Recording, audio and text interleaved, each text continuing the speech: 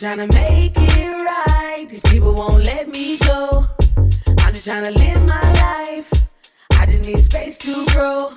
I'm just trying to make it right. These people won't let me go. Let me grow, let me go. Let me grow, let me go. They should know, they should know. They should know, they should know. I'm just trying to live my life. I just need space to grow. I'm just trying to make it right. These people won't let me go.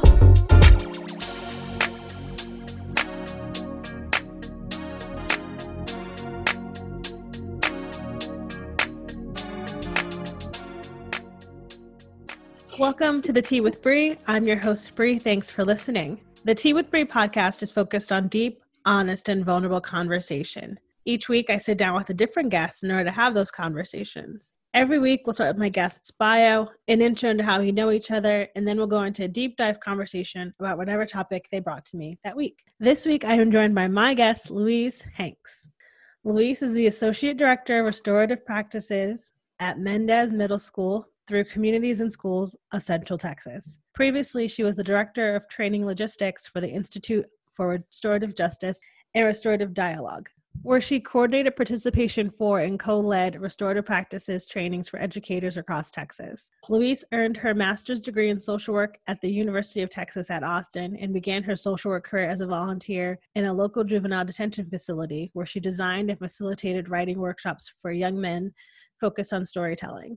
Louise has provided counseling for students at Joby Middle School for families through LifeWorks, Austin, and spent a year working with parents as a bilingual social worker at Navarro High School's Family Resource Center. Louise is passionate about destigmatizing mental health needs, is currently pursuing her clinical license in order to become a therapist, and has participated wholeheartedly in group and individual therapy for several years. As a mental health professional, social worker, and restorative practitioner, she's passionate about alternatives to police involvement for those who have experienced and caused harm. Louise was recently elected board president for Upper 90, a positive youth development program that uses soccer, restorative practices, and mindfulness to empower young leaders, which has given her the opportunity to serve on the board of Austin FC's 4ATX Foundation. Louise grew up in West Austin. She's been spending a lot of time exploring the ways in which white supremacy shows up in social work and education in herself and in her family, as well as the ways the movement for restorative justice can contribute to the fight for racial justice. Louise enjoys beach volleyball, hot yoga, dancing until she's super sweaty,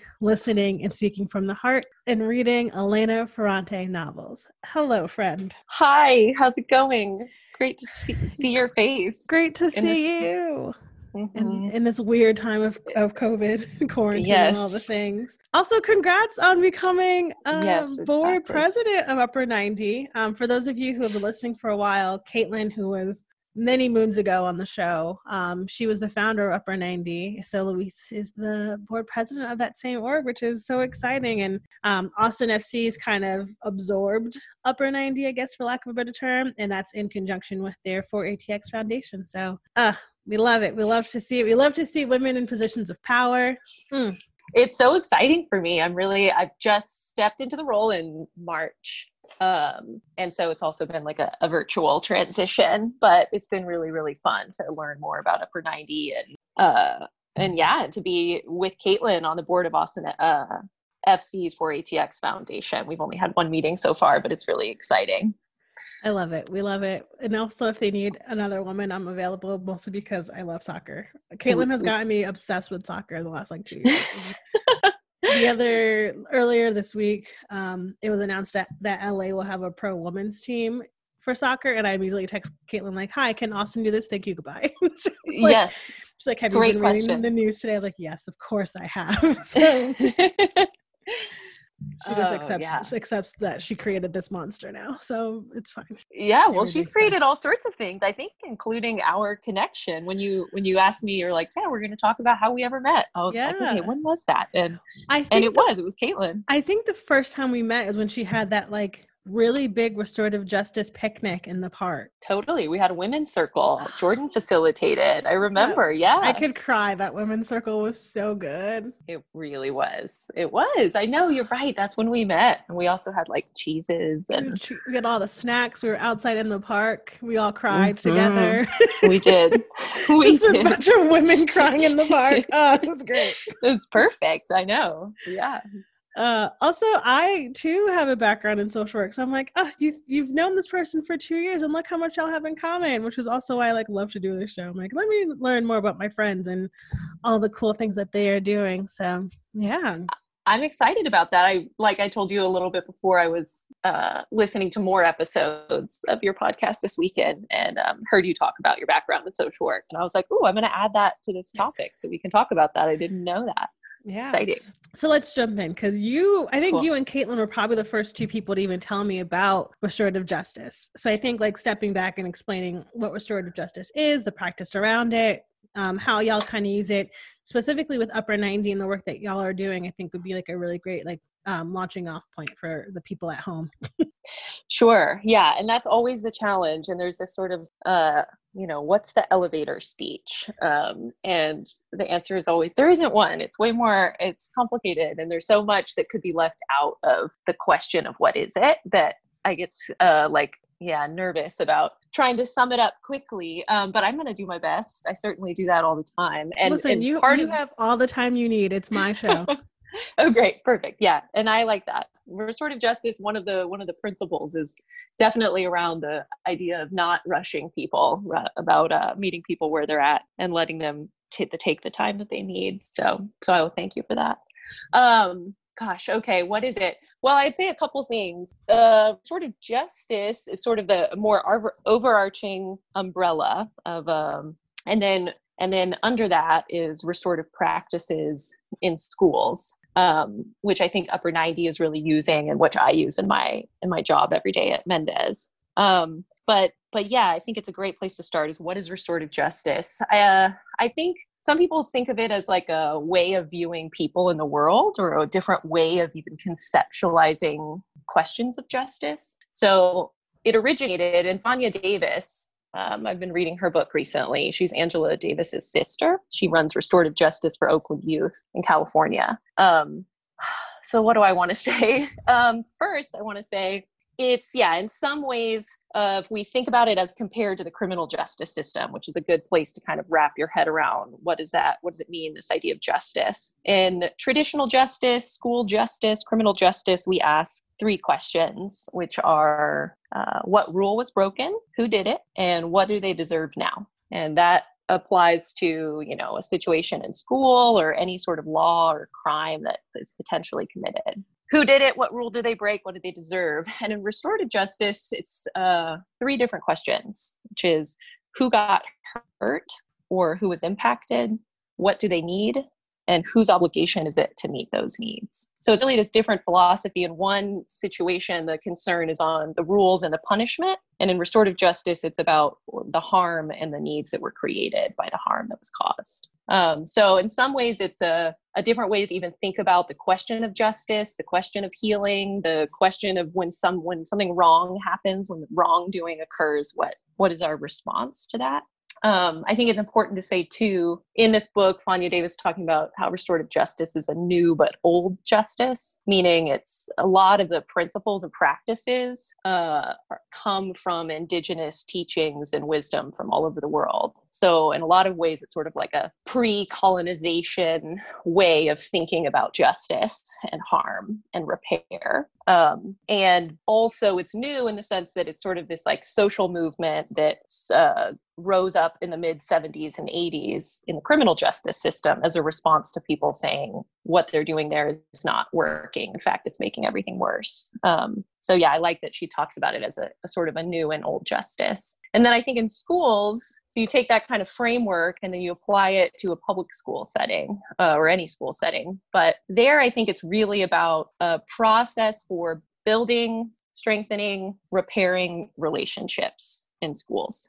So it's not only an alternative to discipline and how we respond to discipline in schools, but it's also about like, how do we build relationship with each other, between students, between staff, between students and staff, families, community partners. What is the quality of those relationships? Investing in them, the language we use. And then when something goes wrong within those relationships, what do we do to try to make it better? And right now in schools, we do a lot of suspending, exclusion, and those things, just like mirrored in the criminal justice system, often make things worse for students and their families. And so it's a way of responding to something that happens that can essentially leave everybody in a better place. The person who caused the harm in the incident and the victim, or the person who experienced harm, and the community too. I think that's one thing that's unique to restorative justice, is it's not just seeing this sort of like victim offender type dichotomy. It's also this idea of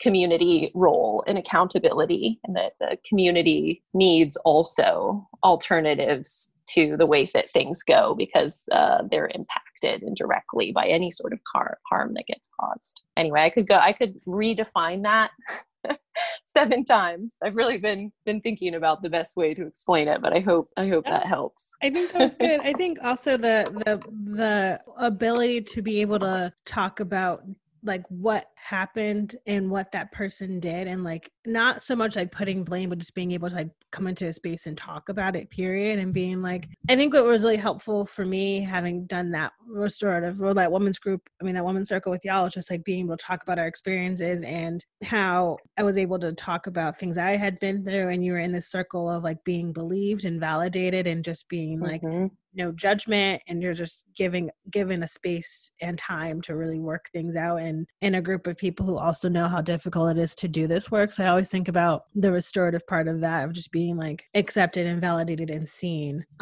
as, someone who has gone through and perpetuated trauma with other people who have also gone through and perpetuated it as well. So I love that. That's so useful as a sort of your reflection of the experience of the women's circle. Sometimes I get lost in the sort of overarching theory behind it, but yeah, so like also, it's important to say that restorative justice has this like wide range of things that are practices. And one of them is the circle process, which, yes, we got to participate in together that day with Jordan. And that's how it shows up at Upper 90, which is another thing that you would mention, which is that they use the circle process to do team circle, where the talking piece is the soccer ball, and the circle has a different theme, and maybe it's about family, things that you love about your family and fun traditions that you have, things that are hard or difficult in your memories about your family, things that you want to do in the future or create as you begin to create family around you. So circles will have a sort of a topic, and then just like you said, give every single person space to speak, not force anybody ever to speak. Right.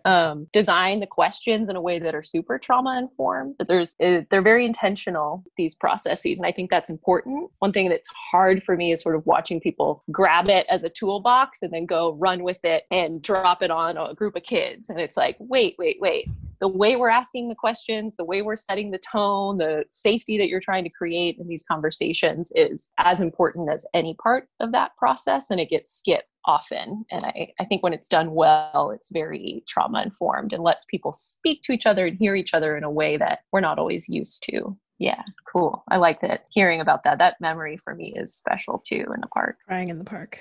Yep. Yeah, very special. But also, like, it was a lot of us, like, the first time us really meeting, because, like, that was my first time meeting both of the Jordans, you. I had met Emily in passing once or twice, but, like, I only really knew Alicia and Caitlin, right? And there was, like, 8 or 9 of us there, so. And now here we are, like, 2 years later, all of us, like, so intertwined, so, yeah. Yeah. I always tell people, like, if you could do a restorative justice circle, like, with all of your really close friends and, like, new people coming in, it just, like, really sets the tone. But I'm also, like, really into, like healing circles. And so I'm also, like, I'm into it too, but I think actually like a lot of what's interesting about my work these days is because everything is transferred online. One thing I've been mentioning to people, depending on the audience, but can we, before we get down to business on this Zoom, take a minute to check in with each person, to get acquainted? Where are people at? How's everybody doing? Is there anything people might want to mention? Or even using some restorative practices in those virtual meetings. Restorative practices is very concerned with values, right? And so it's really helpful. It's hard to stay present on Zoom. And so we'll ask sort of each person, hey, like, what value are you willing to channel for the next hour while we're all together? And people will say, like, whatever it is, I'm going to, stay really curious or stay really present or patient, which is hard to do for a couple hours on Zoom with everything going awry. So using some of that just to kind of, even if people don't know each other, set the tone, slow down, check in, where are people at? What do we want our intentions for this conversation to be? How do we want to treat each other on this Zoom call where it's so easy to get super annoyed? I think all of those things are important these days, sometimes more than ever. Yeah. I also am really interested in knowing how y'all use it with Upper 90, especially with the population that y'all serve. I mean, predominantly youth of color, using it in conjunction with the sport of soccer, where a lot of the coaches, I feel like, maybe I'm wrong, but I feel like it's pretty even keeled. Like part of, like, half of the coaches are people of color and the other half aren't. But I'm just always interested in hearing that, because as a person of color, with me, even just looking for a therapist of color is sometimes difficult. So I think about that too. Like, you are now having these youth of color talking to people who don't look like them, who maybe don't have the same experiences, asking them to be very vulnerable at such an age where it's like not cool to be vulnerable. Yep.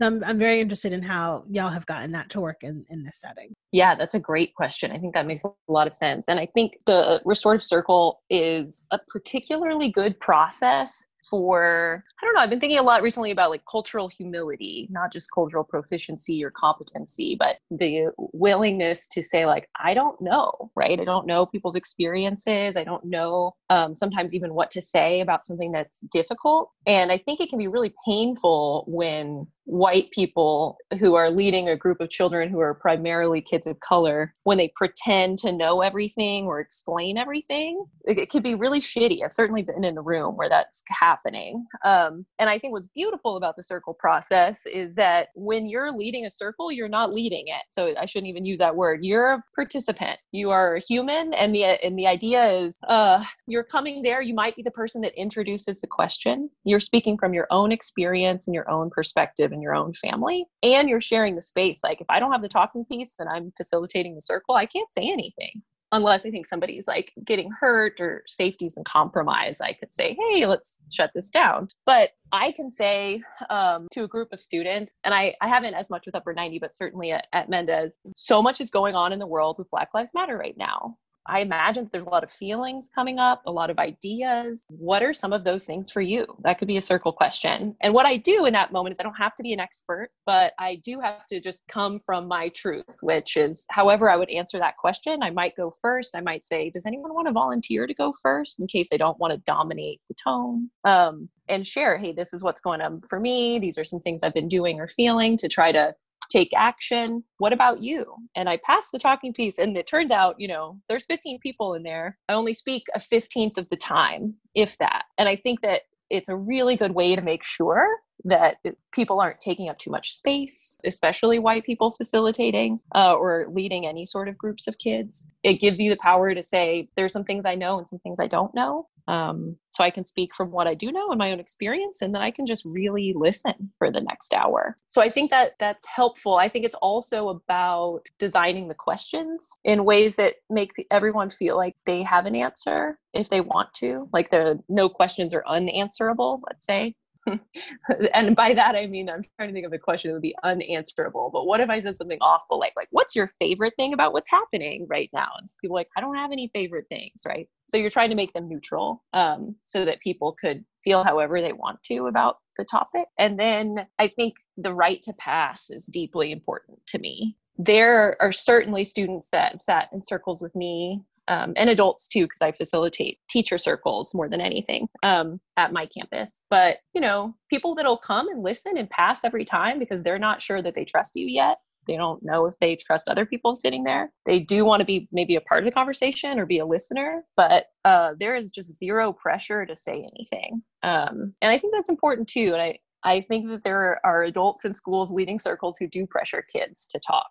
And that's something I immediately catch and say, hey, hold on, this is a voluntary process.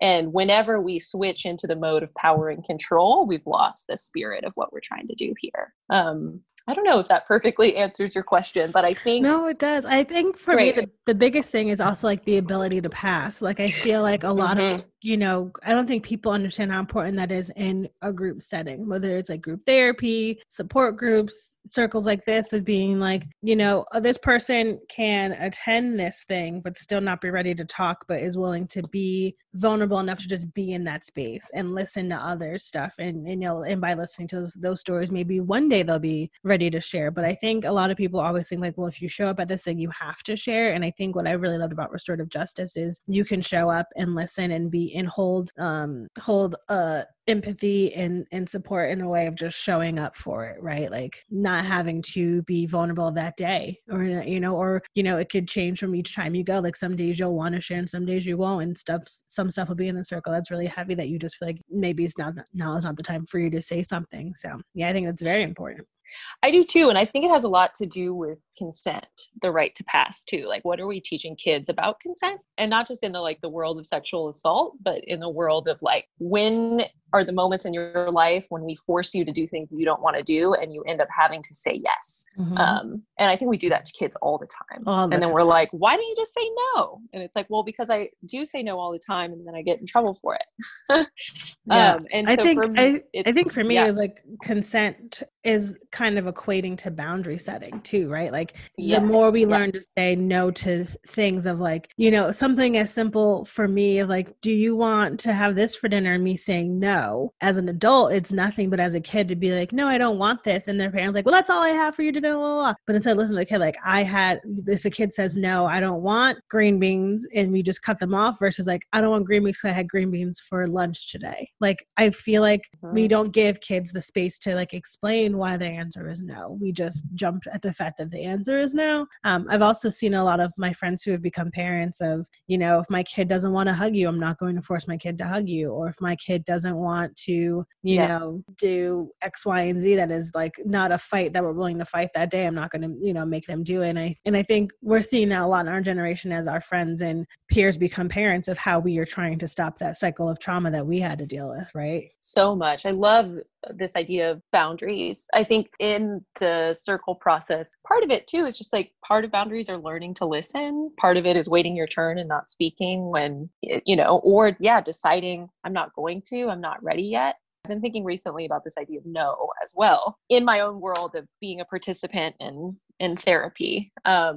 Just like did I learn as a kid, and who knows how deeply I really want to go into this, but like, did I get told no when I needed to be told no? So it's like the boundaries are complicated because part of it is like, let's listen to kids when they say no. And also like, let's tell them no when they really, really want to, but it's just not a good idea for them. Like some people can't hear no as adults. I'm working on it. I think with masks, every time I see this like mask tantrum bullshit adult, like I can't wear a mask, I'm just like, oh my God, nobody taught you how to hear no when you were 2. And so there's this complication but I think you're right. It's about internal boundaries too. Like, how do I say no to myself when I know it's not a good idea and I'm not ready yet? How do I say yes? How do I respond when other people tell me no?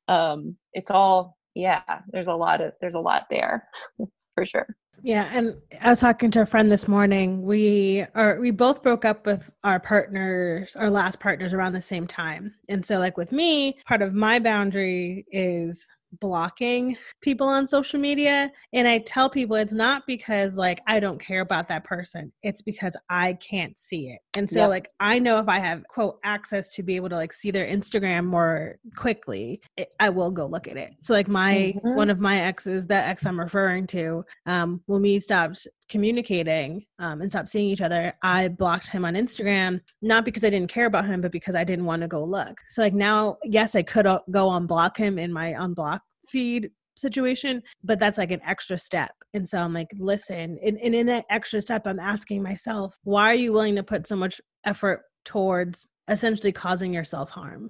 because you know going to his Instagram isn't going to do anything for you. So like in that like 3 seconds between me pulling on my Instagram, going to my, you know, accounts, settings, block, like all these different steps I have to take in that 5 to 10 seconds, I get to sit with myself like, how is this going to serve me? Versus like if I just typed his name in and could find it in less time, I would be more amped to look at it. And so like I tell people part of my boundaries is really asking myself, what is the purpose? Well, how is this serving me? And then also telling people, like, as a person who lost her mother when I was really young, I am really good at taking account of who and what is important in my life. And then when my dad and I stopped talking when I was 18, I am really good at like separating my feelings about this person versus the trauma and pain they caused me. Like I can still very much love my dad, but keep that at a distance because I still don't trust wholeheartedly that I won't get hurt again. And I tell people like, that's how I feel about social media when I block people. It's like, I can still love this person, but still not want to see their stuff because I know it's going to hurt me in the long run. I love that. That sounds brave and hard and like a constant journey that I relate to a lot. Block and unblock. I don't know what that means about me. But I love this question of, how is this serving me? And I've definitely been thinking about this idea of boundaries around consumption. What am I consuming? Because I think that is sort of what you're referring to. And as a kid, they were, you know, I was trying to consume anything I could get my hands on. Like I want to watch R-rated movies when I'm 7. I'm ready. You know, I have 2 older brothers and anything that they can do, I can do too. I just really struggled with this idea that I wasn't ready for something that didn't make any sense to me. And so I did everything I could to just consume as much as possible. And now I'm like, whoa, I love the idea of protecting some innocence for kids, or for this idea of sometimes we're just not ready and you have to hear no and it's hard. And definitely with my family, I haven't really interacted with either of my parents in several months, which has been a weird experience, a hard experience for me, especially during a global pandemic. But it's about an exploration of boundaries within my family for sure. So, and sort of like how close can we get? I don't know if that's the question, but what you were saying about like, I'm not sure if we get really close that I'll be able to like put in place what I need at this time. Yeah. I mean, a lot of my friends, I was like, I wish I had your ability to set boundaries. And I was like, it's a constant journey. Like it's not a clear cut every day. I'm just fine. Right. Like it is literally work to make sure that I am staying true to myself and putting my needs above the needs of others. And I think a lot of the time, like when I've blocked people and they like reach out to me and be like, why did you block me? And I was like, it's nothing personal, honestly. It's just, I didn't need to see it anymore. And I know that, and I know for me, I just didn't want you to have access to me anymore. And I know people think it's like so frivolous because it's social media and our profiles are public, but I'm also like, yes, but if I can see that you looked at my stuff, but you don't take enough initiative to have me in your life still, like, why are you looking at my stuff? Why do you want to quote consume what I'm offering, but you don't want to have me in your life in the same breath? And so for me, it's been setting that boundary too of I can wish you well, but still put myself first in these situations. Yeah.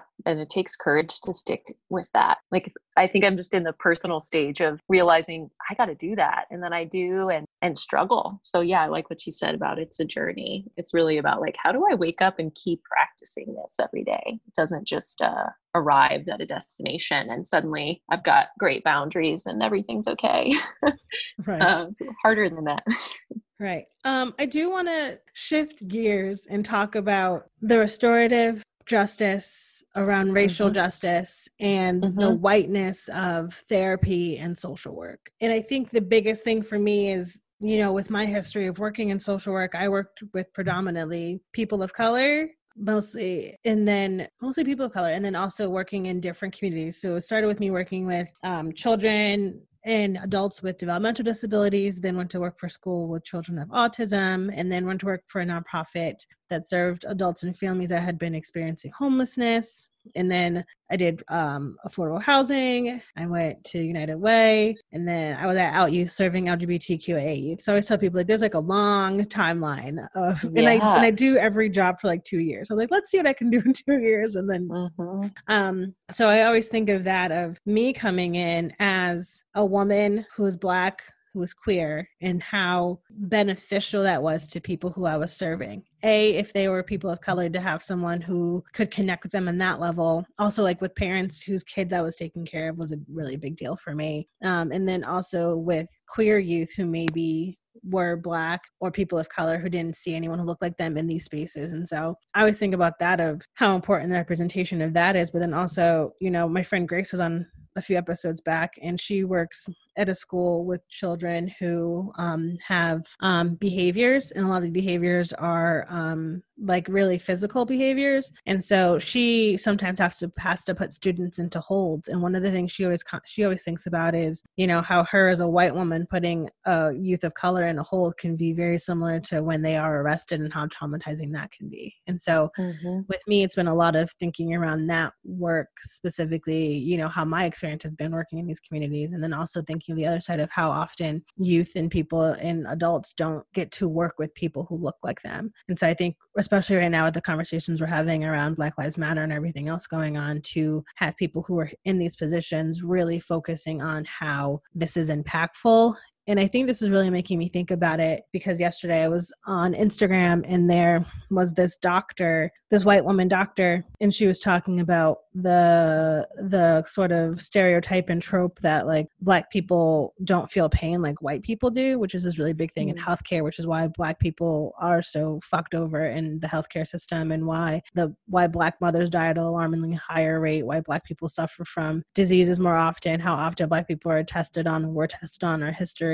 And I think it kind of all trickles down like the positions of power. So I know that was a lot, but that's kind of why I want to really unpack this, and the importance of if you are a person in this position of power in social work and schools, especially with you talking about like the suspension rate and the school to prison pipeline, like how can we collectively and people who are in these positions of power work to dismantle that in schools? So much important. Everything you said sounds so important. One thing I think I would note is I'm excited to hear about your extensive history in social work. I didn't know you'd worked at so many different places and so many different areas. One thing I've always valued about the profession is that there's so many different settings, meaning like you don't, study one thing and then you're suddenly working in hospitals forever, but there's social workers in a lot of different areas and places. And so you really can get a varied experience. And let me think which piece to touch on. There's so much. I think trying to think where to start.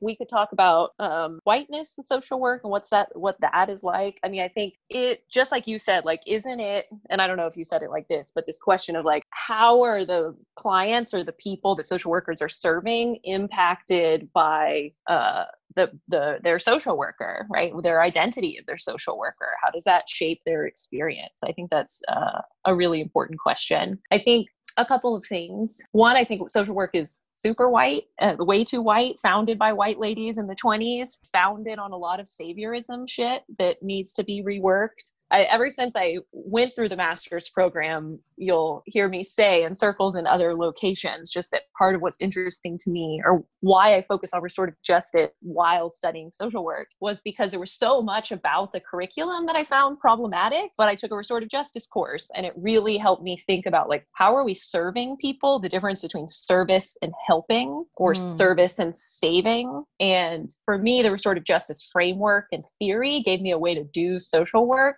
without having to rely on some of those traditional ways of helping people that I think sometimes cause more harm. Even so, though, right? Like, even if you're coming at it in a restorative justice lens or a relational cultural theory framework, all these different sort of ways of accounting for the identity of the social worker and how that impacts their client. I'd say a couple things. I think I'm always on the lookout within myself and with other white social workers of just like, to what extent are you making this about you, and how do you minimize that as much as possible? Like, you should be working yourself out of a job, right? We don't want social workers here forever, right? This idea of like, oh, there's always going to be this problem and that's why we're here to help. It's like, no, your job is to make this problem less of a problem. And if you are just excited about fixing it and how great it is that you did that, then we're misdirected here. What else would I say? I think it's just true. I say we just totally accept it. Hey, if the identities of the person, the social worker, are more aligned with the identities of the people they're serving, they may be more impactful. Like I don't think I would just say like white people could be just as effective. Like maybe not. I do think that given that there are a lot of social workers who are white, lots of things I would say are important. I think even just like social work curriculum, what we're learning in school, we study so many things, but about identity, we don't study whiteness. That's crazy.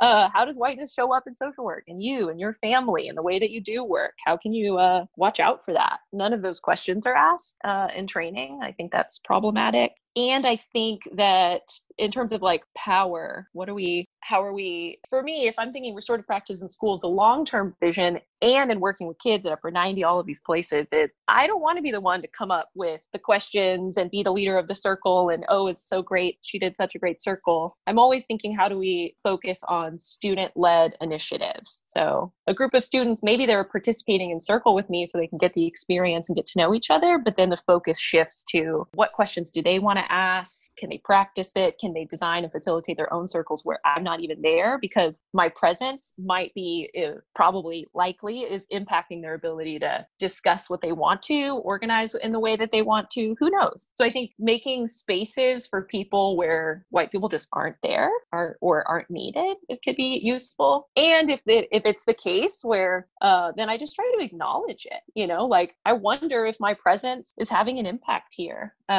Or how can let's talk about it. Let's put it in the room. And I don't know, I think it depends on everything. It depends on the group, the levels of trust, what they want and don't want. But I think making sure to acknowledge it and make sure that the people who are most impacted are sort of at the center of the decision making. What would be best for them? What are their needs? This idea of self-determination in social work, I think, is extremely important. And then when it comes to the second part about like dismantling this school to prison pipeline, that's a long story. Mm-hmm. That's a really long story. But part of the reason I wanted to talk about it for the same reason is about like right now, in the Chronicle, I'm trying to think of other news sources where this has been popping up, but there's this big call, right, for divesting from the school police officers, which I would fully support with a good plan in place towards like this call for restorative practices. Let's get this going. What does that look like? I think it looks like a lot of things. One thing that's awesome about Austin is that AISD has a grant. I think it's called the Education and Innovation Research Grant, and it's run by Dr. Angela Ward and Sarah Johnson. So they have already 2 years ago initiated culturally responsive restorative practices on 10 different campuses. Mine is one of them. I work with one of their amazing people, Diana Tremino, at Mendez. And so I think there's a lot of good like infrastructure in place in terms of like cool people in charge, a great team of people who understand and are working with restorative practices. And I think one thing that's beautiful about their approach is that it's like deliberate and slow. Like people get really excited really quickly. Like, oh, school discipline is horrible the way it's done now. Let's throw it out and replace it. And I think if you move too quickly, then you can end up just sort of perpetuating the same issues. Or people could be in a restorative circle where somebody's been harmed and they're trying to repair it. And if it isn't well thought out, well prepared, well facilitated, followed up on, given all that's needed in order to really respect people's pain and needs, people could just get re-traumatized very quickly. And so I like at CIS, we're also sort of focusing in a unique way on restorative practices these days. And I hope that it continues to expand throughout our city in a way that is led by people of color and slow and deliberate and meaningful. I think both of those things are really important to at least addressing the school to prison pipeline in Austin. I think that is a great place to wrap up. Beautiful. I think this is a very informative conversation. I hope that everyone starts doing restorative justice and circles and just enjoying being in community as much as we can, air quotes, because I know we're still in quarantine. So still, social distance, wash your hands, all things. As you know, at the end of each episode, I like to ask a final question, a sort of palate cleanser. What is the best advice you were ever given? Or what is a piece of advice you would give to your younger self? every time I talk about restorative justice, I always talk about Janice Jerome, who is my sort of mentor in this work. She's the executive director of the Restorative Justice Institute of Atlanta. I think their website is justicemoving.org. I don't know if that's true.